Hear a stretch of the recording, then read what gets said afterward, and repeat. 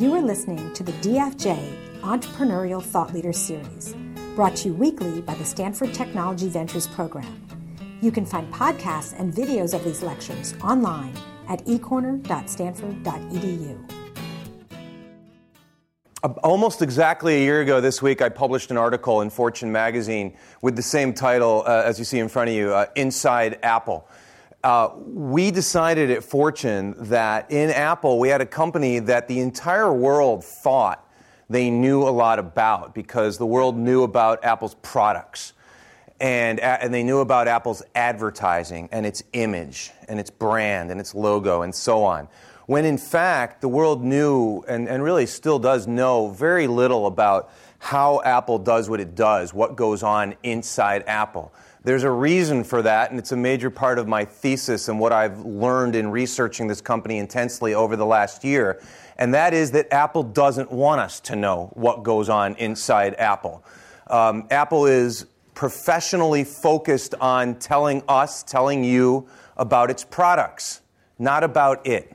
As a business journalist, my job is not to be concerned with what Apple is interested in us knowing, but with what my readers at Fortune magazine ought to know and want to know. And as a sort of rhetorical device, I have come to have the opinion that Apple does business differently from the way almost every other business does business, and indeed differently from the way business is taught in business schools. And my challenge as I've gone around speaking about Apple to business schools in particular, but to other businesses and other kinds of schools, is that if Apple does things differently than the way you're teaching it, and if Apple is the most successful, most admired, most valuable company in the world, shouldn't you at least be asking the question, are we teaching the right thing, and should we be paying more attention to the way Apple does things? There is a heavy don't necessarily try this at home component to learning about how Apple does what it does. Companies, people, entrepreneurs will want to learn about Apple, not necessarily copy Apple. There's a vibrant discussion going on in Silicon Valley in particular. To be a successful entrepreneur, do you need to be like Steve Jobs? And the undercurrent to that is, thank you, the undercurrent to that is, do you need to behave the way that he behaved? I would submit you do not, and you do not need to have every aspect of your company be like Apple. But in managing a career, in managing a big company, in managing a small company, I think it really pays to understand Apple and to pick and choose what might be applicable. Before getting into the story of how Apple does what it does, it's really important to dwell for a moment on what Apple looked like in 1997 when Steve Jobs returned to the company. I've found that it's difficult emotionally for us in 2012 to relate to the fact that in 1997, Apple was essentially a broken company. It was 90 days from insolvency, meaning that it was in serious danger of running out of cash. It was losing money. This was the year that Apple fired Gil Amelio, the year that Steve Jobs eventually became interim CEO, the year that Microsoft made what was for Apple a humiliating $150 million investment in the company.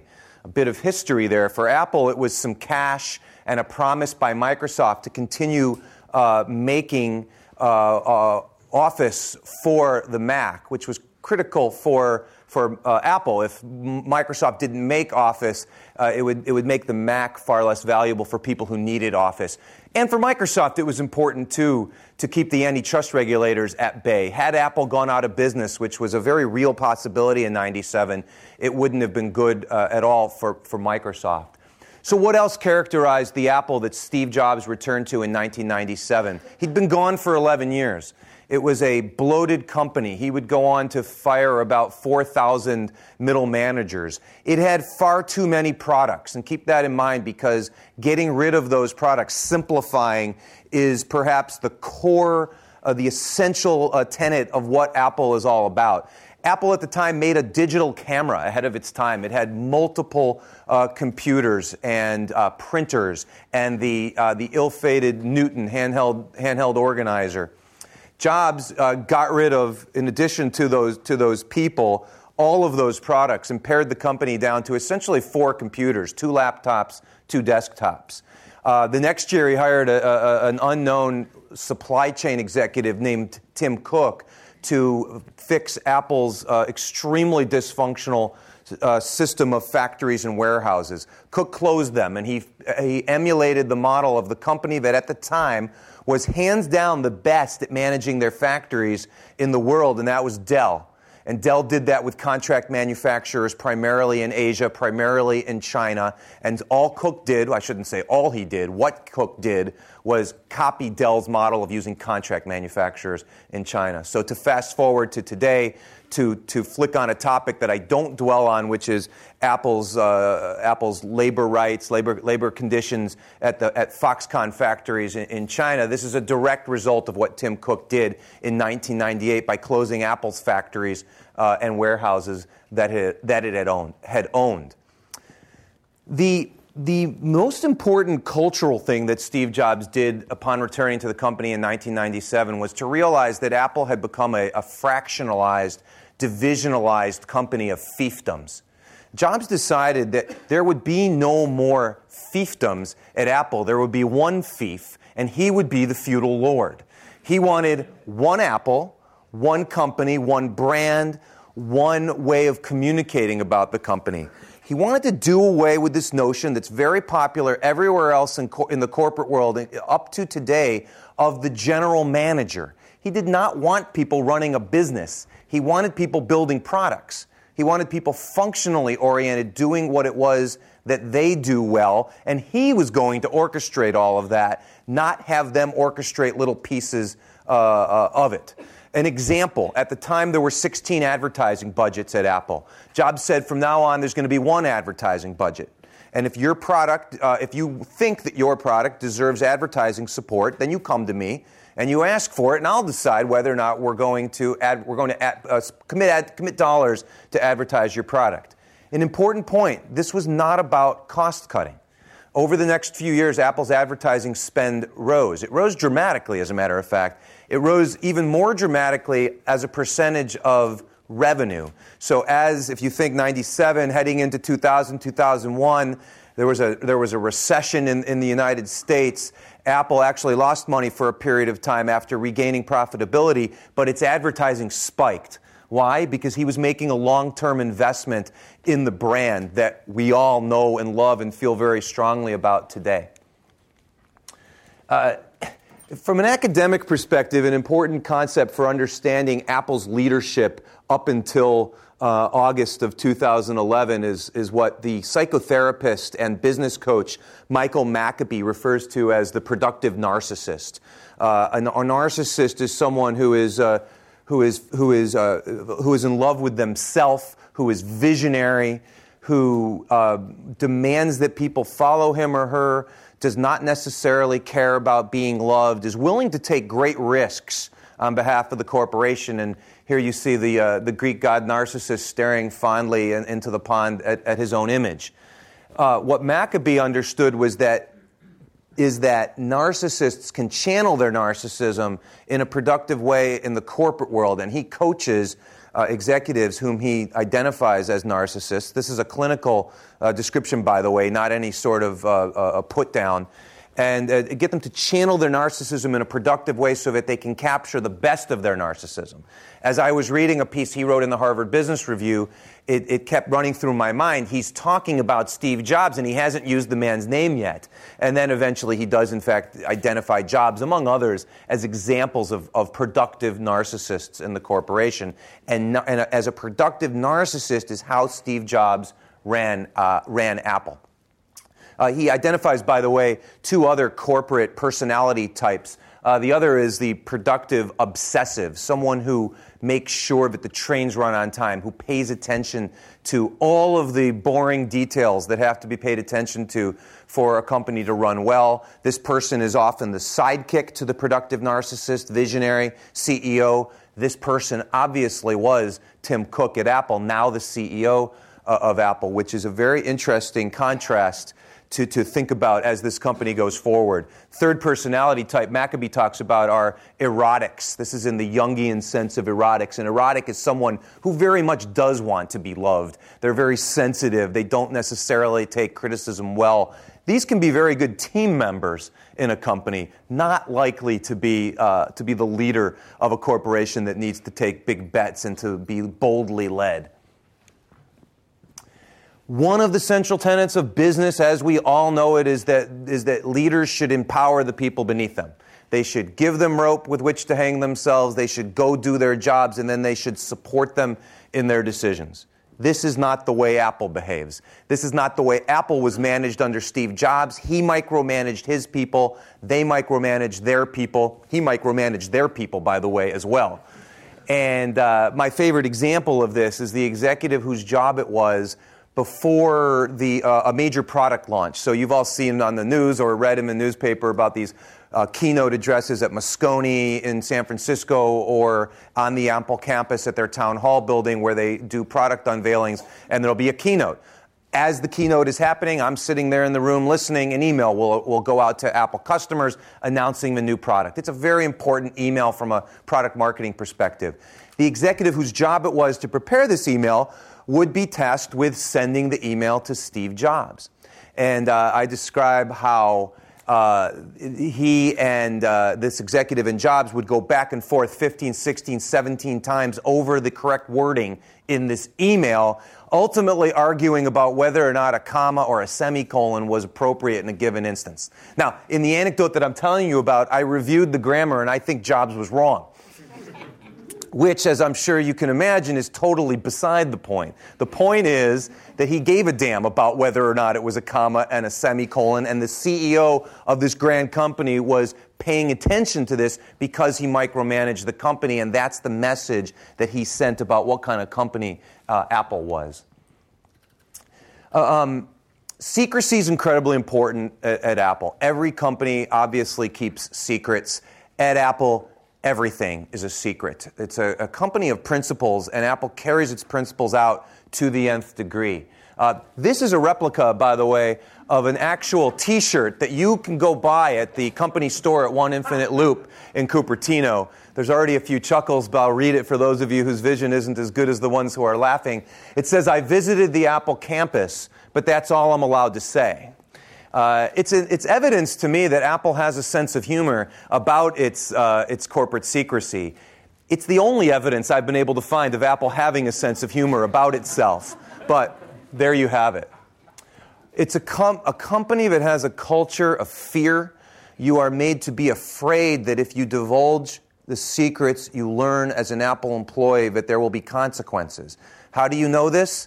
Well, you were told this at employee orientation, which happens every Monday at Apple, except, as I've been told with a straight face, when Monday is a holiday. Then there is no employee orientation on Monday. And the element of the new employee orientation that all new employees remember is the security briefing, when a security officer comes in and explains in numerical detail the importance of keeping secrets at Apple, the monetary value of us keeping secrets, which I'll discuss in a moment. What's the penalty for divulging these secrets? Well, you'll be fired, obviously, and potentially sued if we can prove what damage you've caused by divulging these secrets. And remember, this is your first day as an Apple employee. So why is it so darn important to keep secrets? Some of this is business 101 and completely obvious. You don't want your competitors knowing what you're doing. That's something that every company strives for and that Apple's particularly good at. You also don't necessarily want your customers knowing what you're going to do because you want to delight them when the time comes to start selling your products. Many Silicon Valley companies have screwed up this basic notion of not letting people know what's coming until you're ready. Any customer knows that if you know something better is coming soon, you're going to be very unlikely to buy something that's on the store shelves. And even more importantly, from a business perspective, the products that are on warehouse shelves. That stuff becomes close to worthless the moment that customers know that something new is coming. And Apple has been very good over the years at managing its inventory down very gracefully and then delighting the public with its next new thing. This will get more and more difficult with time as they get bigger and as they have more products and as more of us are onto their game. You've seen this now. 2 quarters ago, Apple disclosed the fact that, and I'm trying to think to make sure I have my facts straight. The world, the people who watch Apple, expected a new iPhone, an iPhone 5, remember, it was supposed to be called, last June. It didn't come.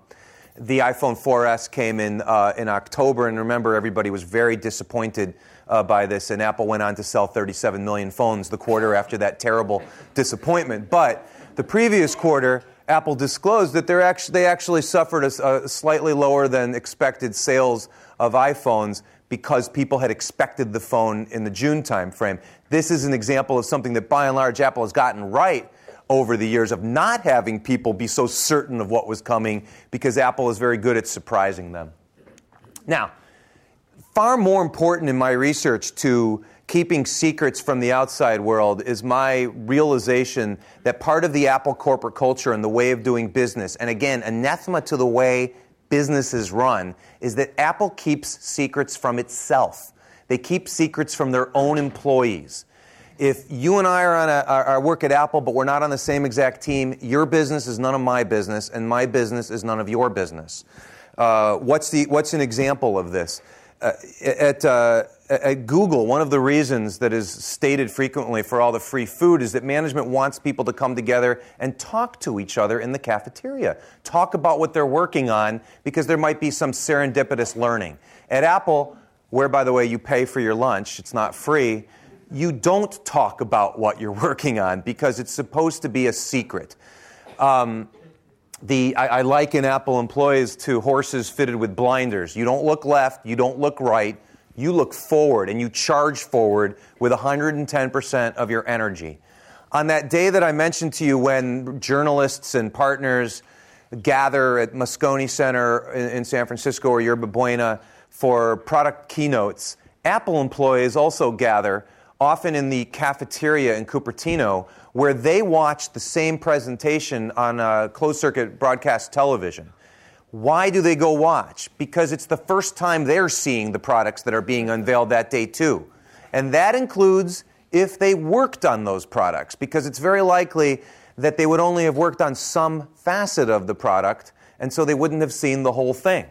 I've spoken to relatively senior engineers who worked, let's say, on the hardware of an iPhone, who had no clue what the user interface was going to look like up until the day that the product was going to be announced, because they weren't on the UI team, and that was none of their business.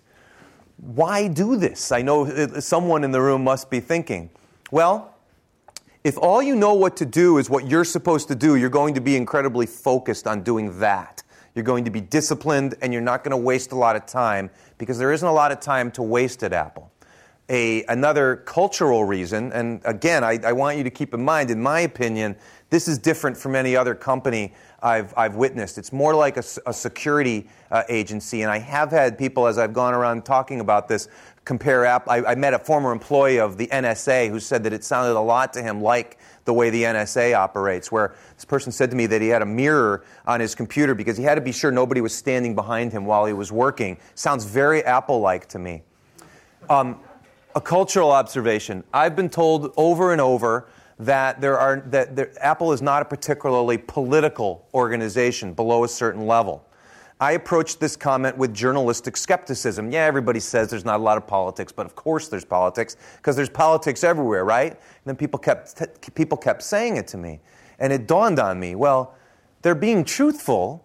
There's not a lot of politics at Apple, because when you don't have any information with which to play politics, it's unlikely that you'll be able to play politics. So instead you go to work, and you work. And that's the in the short version, the way of life at Apple. It's a need-to-know culture where there is a language of disclosure. If we're going to have a meeting, I need to make sure that you're disclosed on the topic of the meeting. It leads to an awkward kabuki dance. How do I know if you're disclosed if I can't mention the topic? But we try to figure it out. Physical barriers may go up, because if you're not part of a secret project, your badge won't work to get you into that room, and you shouldn't be able to see what's happening on the other side of the frosted glass, or even the rooms with no glass. These are known as lockdown rooms on the Apple campus. Nothing goes in and nothing goes out of the information, I should say. No information goes in or goes out of the lockdown rooms. This is an org chart of Apple that we created at Fortune Magazine a year ago. It was a controversial graphic in the magazine because Steve Jobs hated organizational charts.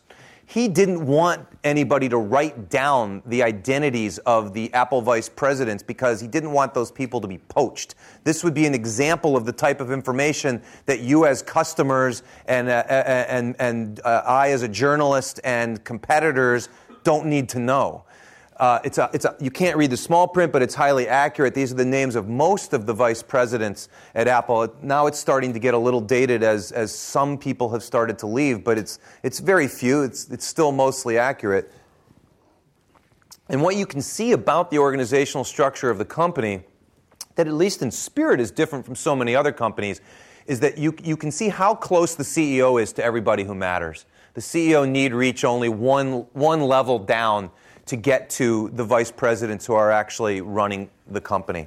And I confess it was more dramatic when you had Steve Jobs in the middle, the Sun King with the planets revolving around him.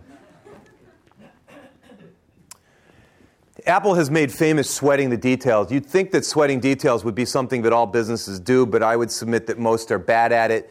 Jobs famously was very concerned about the makeup of the screws on the inside of the original Macintosh, which sort of built his reputation that, well, why in the world would you care about what the screws were like on the inside that nobody was going to see? But we've come to understand that if you obsess over details like that, that leads to excellence. I like to recount the story of a package design room on the Apple campus where in the early days of the iPod, before the iPod was released, a package design engineer spent a great deal of time with hundreds of prototype boxes, making sure that the little piece of adhesive tape that closes the box was put in just the right place. And this person would open and close and open and close and open and close over a period of weeks. Now, this sounds like strange behavior or something that might seem like a detail that you could maybe let slide a little bit, unless anybody in the room in recent memory has purchased an iPhone or an iPad or an iPod, and you can remember what it felt like to open that little piece of adhesive tape and open the box, and you saw your device placed there neatly stacked on top of the literature, and you took your device out and it lifted out because there's a little spring in there, and you held it in your hand, and you felt like a better person for it. And you understand the attention to detail at Apple for something as mundane as a box and the adhesive tape that closes it. It's well known now that Apple doesn't do outward-facing customer research. Jobs famously said, why would we ask customers what they want when they don't know what's possible? This flies in the face of what every other consumer company does. They do intense customer research, asking people what they want. Keep in mind, don't confuse this with thinking that Apple doesn't pay attention to how customers use its products. They do. The issue is once they've got them versus before they have them and what Apple's going to make for them. And just for fun, I love this image of the Apple faithful standing in line at the 24/7 Apple store on Fifth Avenue in New York in the rain, waiting for whatever product it is that's going to be released to them that day. People who think about Apple understand now that part of Apple's greatness is its ability to integrate hardware and software, something that its competitors don't do well for a variety of reasons that we can discuss. Number one reason being that a different manufacturer makes the software from the manufacturer that makes the hardware. And of course, Apple's done very well by making the hardware and the software. Old school vertical integration for the business school students. What's less well understood is that Apple integrates everything. It integrates product management, marketing, manufacturing, engineering, and everything else that it does in a highly regimented, milestone-oriented, planned-out way. It is not a serendipitous place like its beautiful advertising. And there's a reason I put design the biggest in all in caps, is that design is preeminent, is paramount at Apple. At Apple, it would be preposterous for a financial person to tell a designer, oh, we can't do that because it's too expensive. Or we're not familiar with the kind of machines that it would take to build that. The designer would say, it's as if you're speaking Greek to me. I just said, this is what it's going to look like. You go figure out how to make it, and you figure out how to price it and how to cost it out. It's a mentality that is not going to work for everybody, but it's what's led to something beautiful like an iPhone. And that's just one of the beautiful things that the design-led culture leads to. Key to this is a corporate culture that believes that saying no is more important than saying yes. Jobs would say it's more important to say no, even to good projects, than it is to say yes too frequently, which is a mistake that most companies make. Now, from a responsibility perspective, a fiduciary perspective, big companies in particular say yes because they're trying to hedge their bets. They want to place a lot of bets in the hopes that something will work. Apple takes just the opposite approach. They make big bets. They only do a few things. This is part of Jobs' mantra as well. But saying no means saying no to unnecessary components. This is the out-of-box experience on a PC that you might buy at retail, and that's the out-of-box experience on an iMac. One has a bunch of junk, and the other is beautiful and simple. I'm going to create another slide where I want to turn the monitor on the iMac and show a monitor on the PC so that you can see what you might see when you open the PC after buying it at a retailer, and you would see on the screen what Steve Jobs referred to as crapware. It's easy to swear when you're quoting somebody else. Crapware is the stuff that the manufacturer put on the screen to boost its margins to try to sell you something that you don't necessarily want. Apple would not do that. Now, I never suggest that Apple's perfect, but Apple doesn't try to insult its customers within the first 10 minutes of them using their products. Because it says no to features it doesn't think that should be on the product. It says no to going into categories like serving big businesses, although it's doing that now. It's said no for quite a long time. It says no to new products for a good long time until it's ready. So we waited a long time for the phone that Steve Jobs said we'd never get, and we seem to be waiting a long time for the TV that I think we all hope that we will get, because Apple says no until it's ready to say yes. Apple even says no to going to other people's events, so you won't see Apple people at industry conferences doing panels. They don't even go to Macworld anymore, which accounted for so much of their PR success. Their explanation was, well, we don't need Macworld. We have our own events like Worldwide Developers Conference, and we have our retail stores now where we communicate with customers every single day. We don't need to do your event. Just for fun, I mocked up what it might look like to see an Apple executive on stage at the World Economic Forum in Davos, because I promise you, you won't see that happening. Why would an Apple executive go all the way to Switzerland to have an airy-fairy conversation about the state of the world when that has nothing whatsoever to do with selling more iPads, when we're far too busy in Cupertino doing things than to sit around hearing ourselves talk? If you see an Apple executive at the World Economic Forum in Davos, sell your Apple stock and short whatever you can, because this will spell the demise of the culture that we've come to know about Apple. The DRI at Apple stands for the directly responsible individual. I characterize this as a brain-dead, obvious business concept that Apple does that I can't believe that every company does. You go to a meeting at Apple, there will be a list of items on the agenda. Next to the action item is a name. The name is the DRI, the one person who's responsible for getting that done. Not the several people, not the two-in-a-box executive management that other companies have, the one person. This is an example of how Apple has created a culture of accountability and responsibility in the corporation. Very controversial for a company with nearly 28,000 non-retail employees is what I told you at the beginning. Apple is not a divisionalized company. There are no general managers who run their domains. People do functions across the company. So there's one P&L, for example, for Apple. That's run by the chief financial officer. You don't hear about the head of the iPad division having a profit and loss statement. they've managed to an astounding degree, given their size and their heft, to behave like a startup where it's appropriate.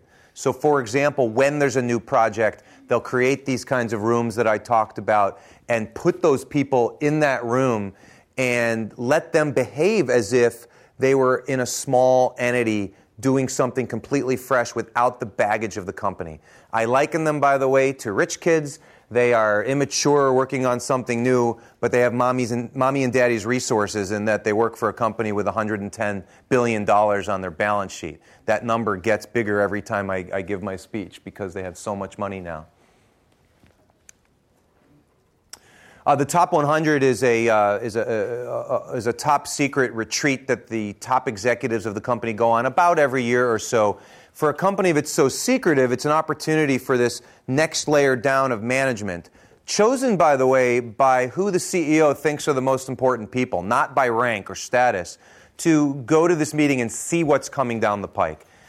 Steve Jobs would require his executives to be bussed from Cupertino to wherever the meeting was taking place in Santa Cruz or the Monterey Bay area because he didn't want them to be driving themselves. He didn't want the meeting to be on people's calendars. He didn't want subordinates to know that people were going to this meeting. He made sure to sweep the room of bugs so that competitors wouldn't try to monitor what was going on. At the last Top 100, while he was alive, he wouldn't allow people to speak while food servers were in the room for fear that they might be spies for the competition. Apple is, of course, famous for marketing, for its clear, concise messaging. 1,000 songs in your pocket. The original marketing message for the iPod is something so simple that a third grader could understand it. And Apple's key is, when you have a good line like that, to repeat it over and over again the way it's written, the way we wrote it in our planning meetings. You don't deviate from the script because you may get tired of hearing the script, but the person who's hearing it is hearing it for the first time. And the key is to deliver it the way we wrote it so that they will start saying it to their friends and they'll say it to their friends and it comes back around in the marketplace. Again, the way we wrote it because we took care to write it that way because it's good. And that's one of the keys to Apple's marketing. Apple's a company of contrasts, of paradoxes. On the one hand, they will describe themselves as being resource constrained, which I've come to understand is really about people. They're constrained in terms of the number of people that they can get on a project because it's hard to get good people. Having said that, when they want to spend money, they won't think about how much it costs to make their product, to design their product, and to sell their product. And the image that you're looking at comes from the time in 2005. If you can think back many years ago, before high def was popular, Apple for the first time introduced iMovie in high def, iMovie HD. They knew, because they do pay attention to how their customers use their product, that weddings were a popular use for iMovie. So to illustrate to demonstrate, I should say, the new iMovie in HD, they wanted to shoot a wedding. So they shot a wedding of an Apple employee at the Officers Club in the Presidio in San Francisco. Beautiful wedding. At night, gorgeous clothing and elegant setting. And they showed it to Steve Jobs, and he hated it. He said, "It's too somber. It's too serious for what we're trying to express with iMovie HD. We need something tropical, something outside. I'd like to see feet in the sand and at the beach at sunset and maybe a tear running down the father's cheek." And by the way, this conversation happened about 3 weeks before Macworld. So at great expense, the marketing team talked to talent agencies in Hollywood and said, "Do you know any beautiful models or actresses?" Because remember, in Apple marketing material, these people need to be beautiful because that's what we want to feel like when we get our Apple products. Do you know anyone like that who's getting married in Hawaii shortly before New Year's? And to make a long story short, they found somebody. At tremendous expense, they went and shot the wedding. They offered to supply a video to the bride and groom as well as paying for the flowers. And they sent the footage back to Cupertino. Steve liked it. It was used at the Macworld. This was for a 30-second clip. This is still from that clip. And I don't know how much it cost, but it was a lot of money for a 30-second clip, and in Apple's way of viewing the world, it was worth it. And I'm not here to argue with them. And so wrapping up this theme of simplification is something that Apple takes seriously across the whole company. It's a company that edits down things that are extraneous. This is the second replica that I'm going to show you. It's what it says on an actual wall in a marketing building on the Apple campus. And so when you go to work in this building each day to get to your office, you walk around this wall to get to your desk. Only this isn't exactly how it appears. This is.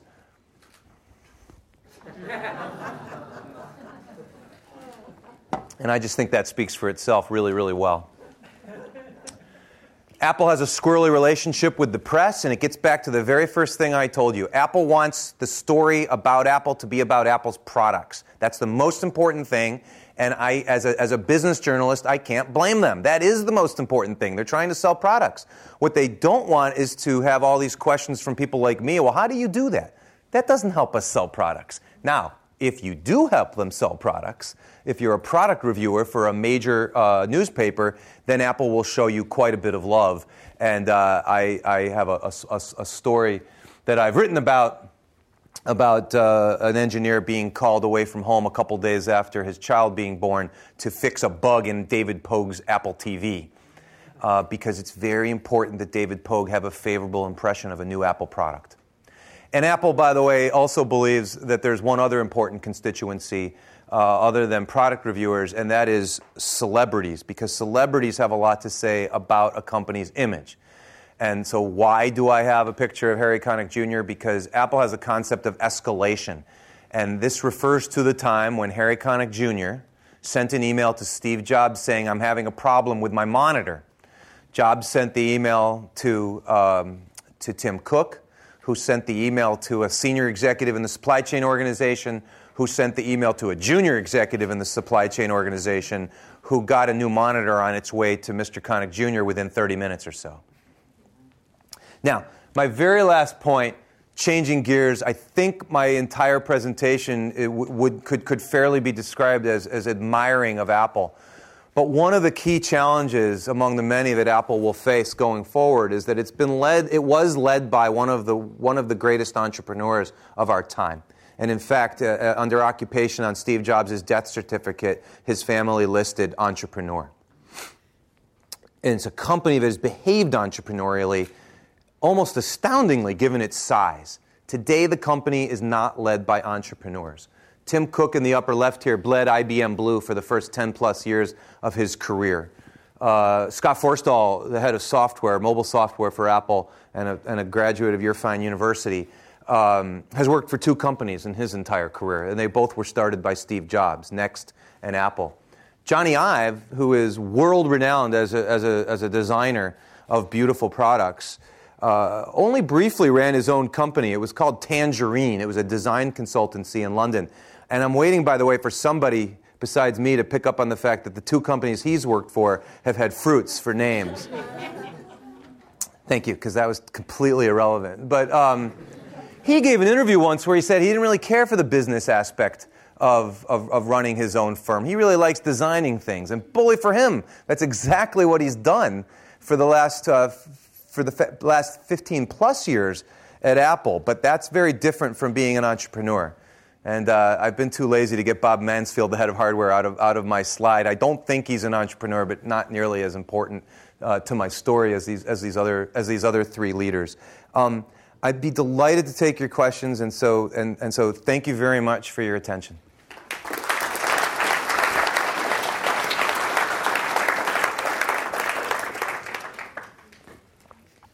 You mentioned right in the beginning about Tom Cook handling the supply chain. Tim Cook, yeah. Tim Cook, sorry about that. Tim Cook handling the supply chain at Apple. What are some insights into simplicity of supply chain and supply chain advantages that Apple has generated over the years from Dell to where they are today?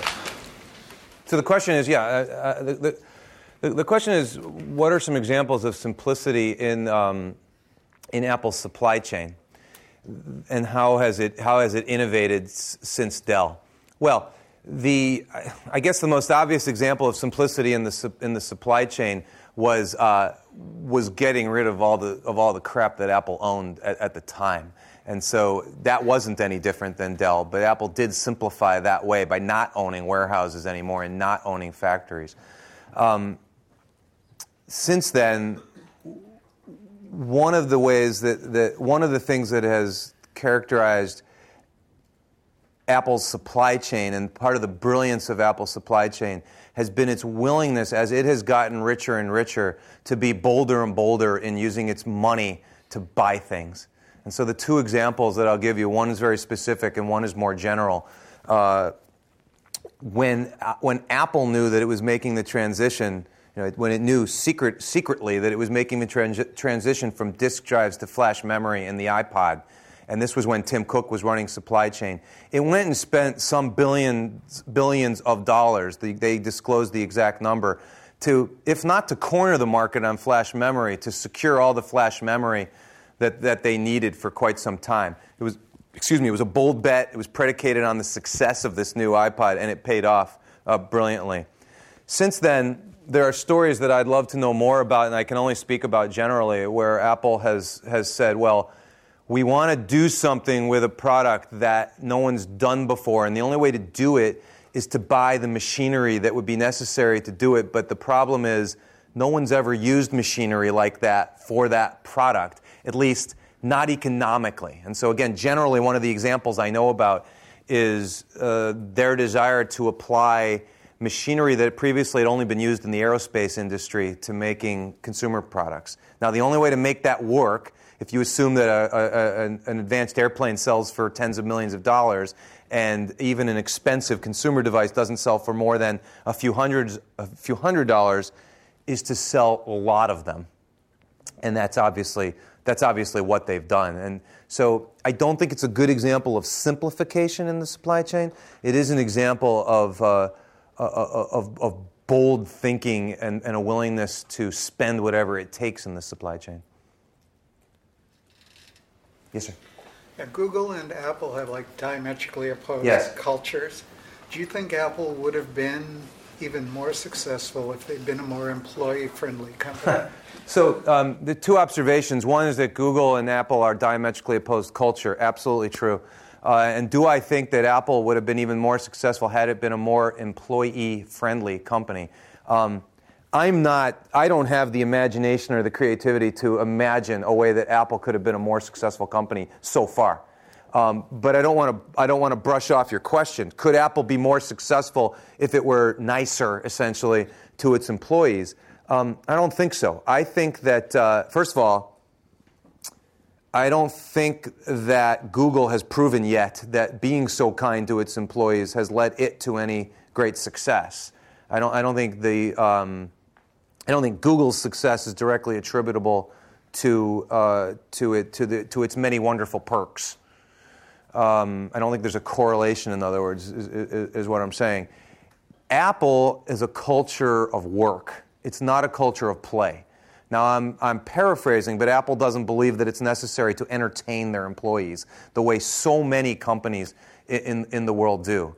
They believe that it's important to give their employees the opportunity to do the best work of their careers. Now, I know that sounds corny, but that's the way you hear Apple people talking about their experiences. It's difficult, it's stressful. I don't always get a pat on the back. I'm not necessarily celebrated for my successes, but boy, I am doing better work than I've done anywhere else, and I feel privileged for the opportunity. That's Apple's way. I've written a lot about this, and I've talked a lot about it. I try to present it in as non-judgmental a way as possible. I'm not saying that every company can do this. And furthermore, I've discussed this with executives in industries that have had their ups and downs, and they've said to me, when you go into your down period, you better have been good to your employees, or they're going to leave.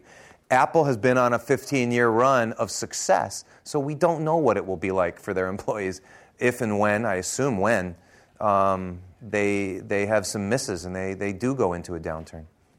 Yes? So kind of Microsoft and Apple were having competitors, right? What if Microsoft tried to behave like Apple and focus a lot on the design and the user experience? do you think like Apple would have been here like where it is right now? Like, do you think everybody would have a desktop PC? Everybody, like even the far-fetched countries where Yeah. Do you think everybody would have owned an Apple computer? The question is,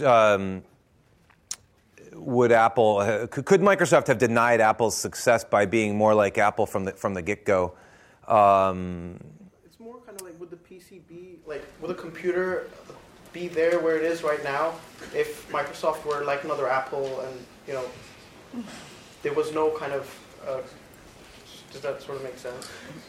Well, I mean, I'm afraid it feels to me a little bit like, if only I had been 4 inches taller and had a stronger arm, I could have been the high school quarterback, but as it was, I didn't. I wasn't.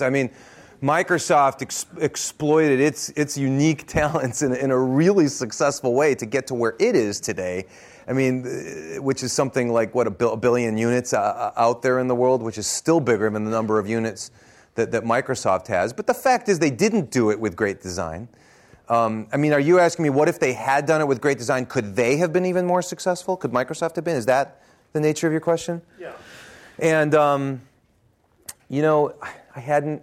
I hadn't thought of that.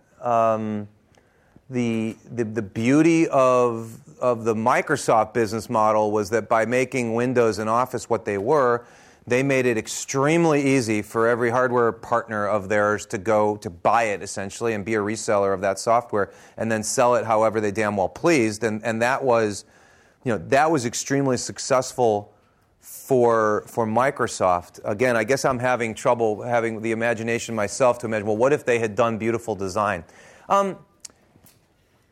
It might have slowed them down because it would have been a lot more expensive overall, so maybe they wouldn't have gotten to 1 billion units.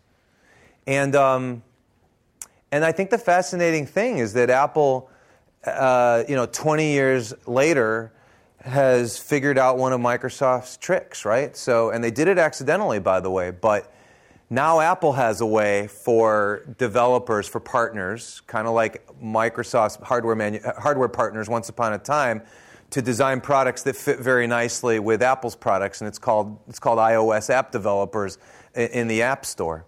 So Apple, which was so famously closed and is so famously closed still compared with the internet, compared with Google, has made a very easy way, even though developers complain about how difficult it is, has made the proof is in the number of people who have successfully developed for the iOS platform, and they've got all these partners, and I don't have the numbers off the top of my head, but they flash the number every time they do a public presentation of people who are thriving off the Apple platform. Yes. Yes. I really wanted to understand if they don't derive inspiration from customers until the product is out. Yeah. What is the inspiration? What inspires the design? So the question is, if they don't derive their inspiration from customers, then what is the inspiration for their products? You're going to be frustrated by my answer because Steve Jobs' public answer to this question was, we are users of our product, and we know what we want, and we know what we're dying to have, and that's what we make. And so his example he would speak about this publicly was, after the iPhone came out, he'd say, we all hated our smartphones. They were crap. And we wanted a better one, so we made a better one. And the beauty is, and I'll sort of relate this to you in a way that I can understand as a magazine writer. They haven't made very many products over the last 15 years. They've made about 5 or 6 products, and they felt passionately about each one. He felt passionately about each one. And it's, in the sense that when we put together a magazine, we think about what is it that we'd like to read. Now, we do focus grouping. We're businesses. We're not Apple. But, the mark of a good editor is knowing in his or her gut what readers want to read and making decisions on their behalf. Now, I completely understand this is antithetical to the user-generated content long-tail world. I'm old school. I'm telling you that good magazines are made by editors who can feel what the product should be. Bad magazines and bad products are made by people who don't. Or perhaps, who listen too much to focus groups of people who don't know what's possible. So again, I know you're frustrated by that, but it's the best I got. Yes, sir. Would Apple have been as successful as it is now if its headquarters were on the East Coast as opposed to in Silicon Valley? Great question. The question is, would Apple be as successful today if its headquarters were in the East Coast, for example? I don't know. Apple. Steve Jobs identified very much with California. He lived here his entire life. For example, except for when he was in Oregon or traveling in India, he bought an apartment at one point on Central Park West in New York, and he never lived there. You would have thought that he would have been the sort of urban person with urban sensibilities, and yet he lived his entire life not far from here in the suburbs, and drove himself to work in a car. Not a very urban thing to do. So I think California, especially this part of California, was key to his DNA and is key to the Apple culture. But more importantly, you've given me an opportunity to tell you another unique thing about Apple in 2012 is that Apple is a headquarters-centric company. Things happen in Cupertino. Meetings happen face-to-face. They don't put important executives in New York and Mumbai and Boston and London and so on. It's not a video conference culture. It's not a teleconference culture. If you're visiting factories in China, for example, you get the prototype and you come back to Cupertino and you talk about it, where you can see somebody. And so, beyond giving you the historical atmospherics of the company's importance to California and California's importance to the company, what I can say with more confidence is that wherever Apple's headquarters is what's really important to Apple. I think it, maybe could have been in Boston, but Steve's feet would have gotten cold if he was walking around in the winter with no shoes on. Yeah. Thank you. A couple questions. First, who is Apple's most formidable competitor today? And then what is Apple's most significant challenge today? And then finally, I'm interested in how these challenges will play out. What could a competitor use with this knowledge about Apple to be more competitive? Okay, so I think I can remember your first two, and then maybe you can remind me of the third one. So, who is Apple's most formidable competitor today? And number one, and number two, what are its biggest challenges? I don't have any great insight that will shock you.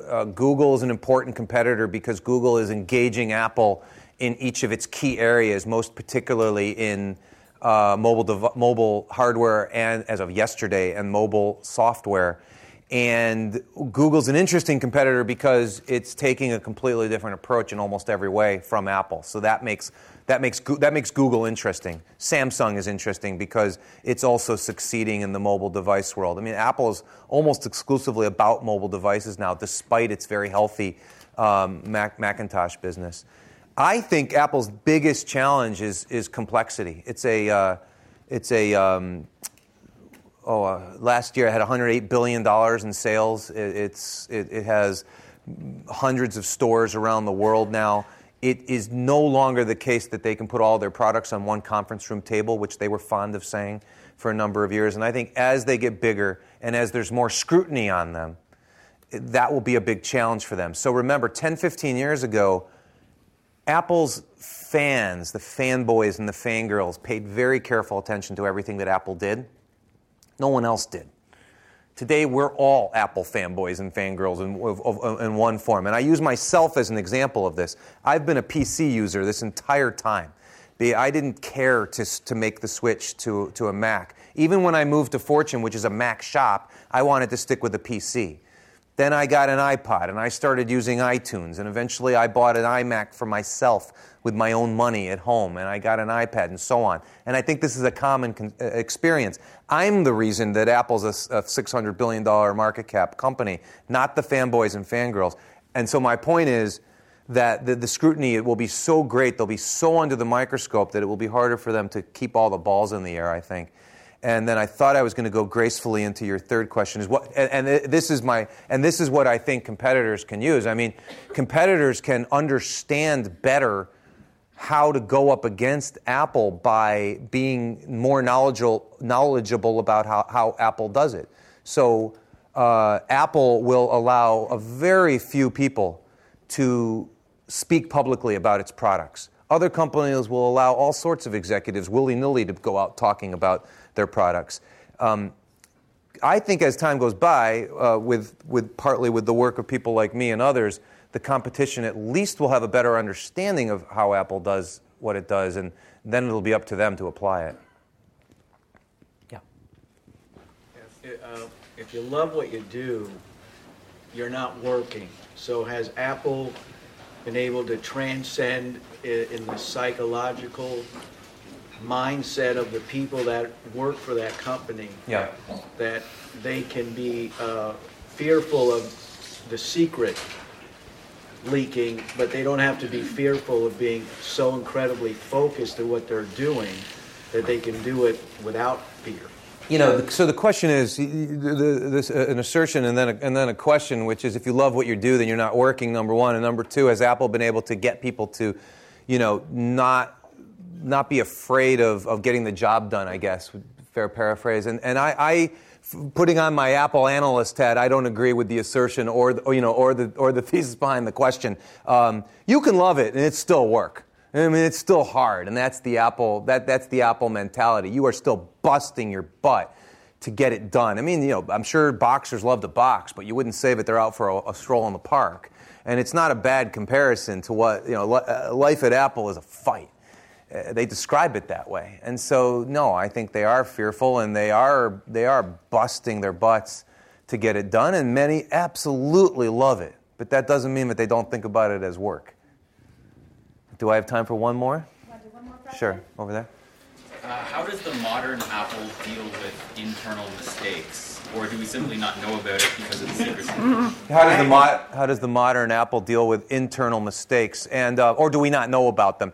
We hear bits and pieces, but not a lot, not as much as we might like. I'll make an observation. I mean, generally there are mistakes happening all the time at Apple, and we don't hear about them. But they're accepting of mistakes. Mistakes means that something didn't work out right, and they're constantly, tinkering and working on things that may never see the light of day. They've been blessed that the relatively few mistakes they have made publicly over the last 15 years at least have been minor ones, and they've been tiny in comparison to the massive successes. And so, no, we don't know. They say, by the way, that they're self-critical and they want to make mistakes and then correct them, but we don't have a lot of data on it. I don't have a lot of data on it. Well, join me in thanking Alan Lisinski for this fabulous. Thank you. Thank you, everybody.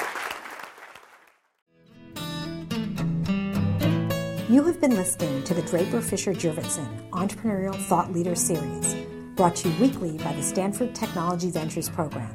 You can find additional podcasts and videos of these lectures online at ecorner.stanford.edu.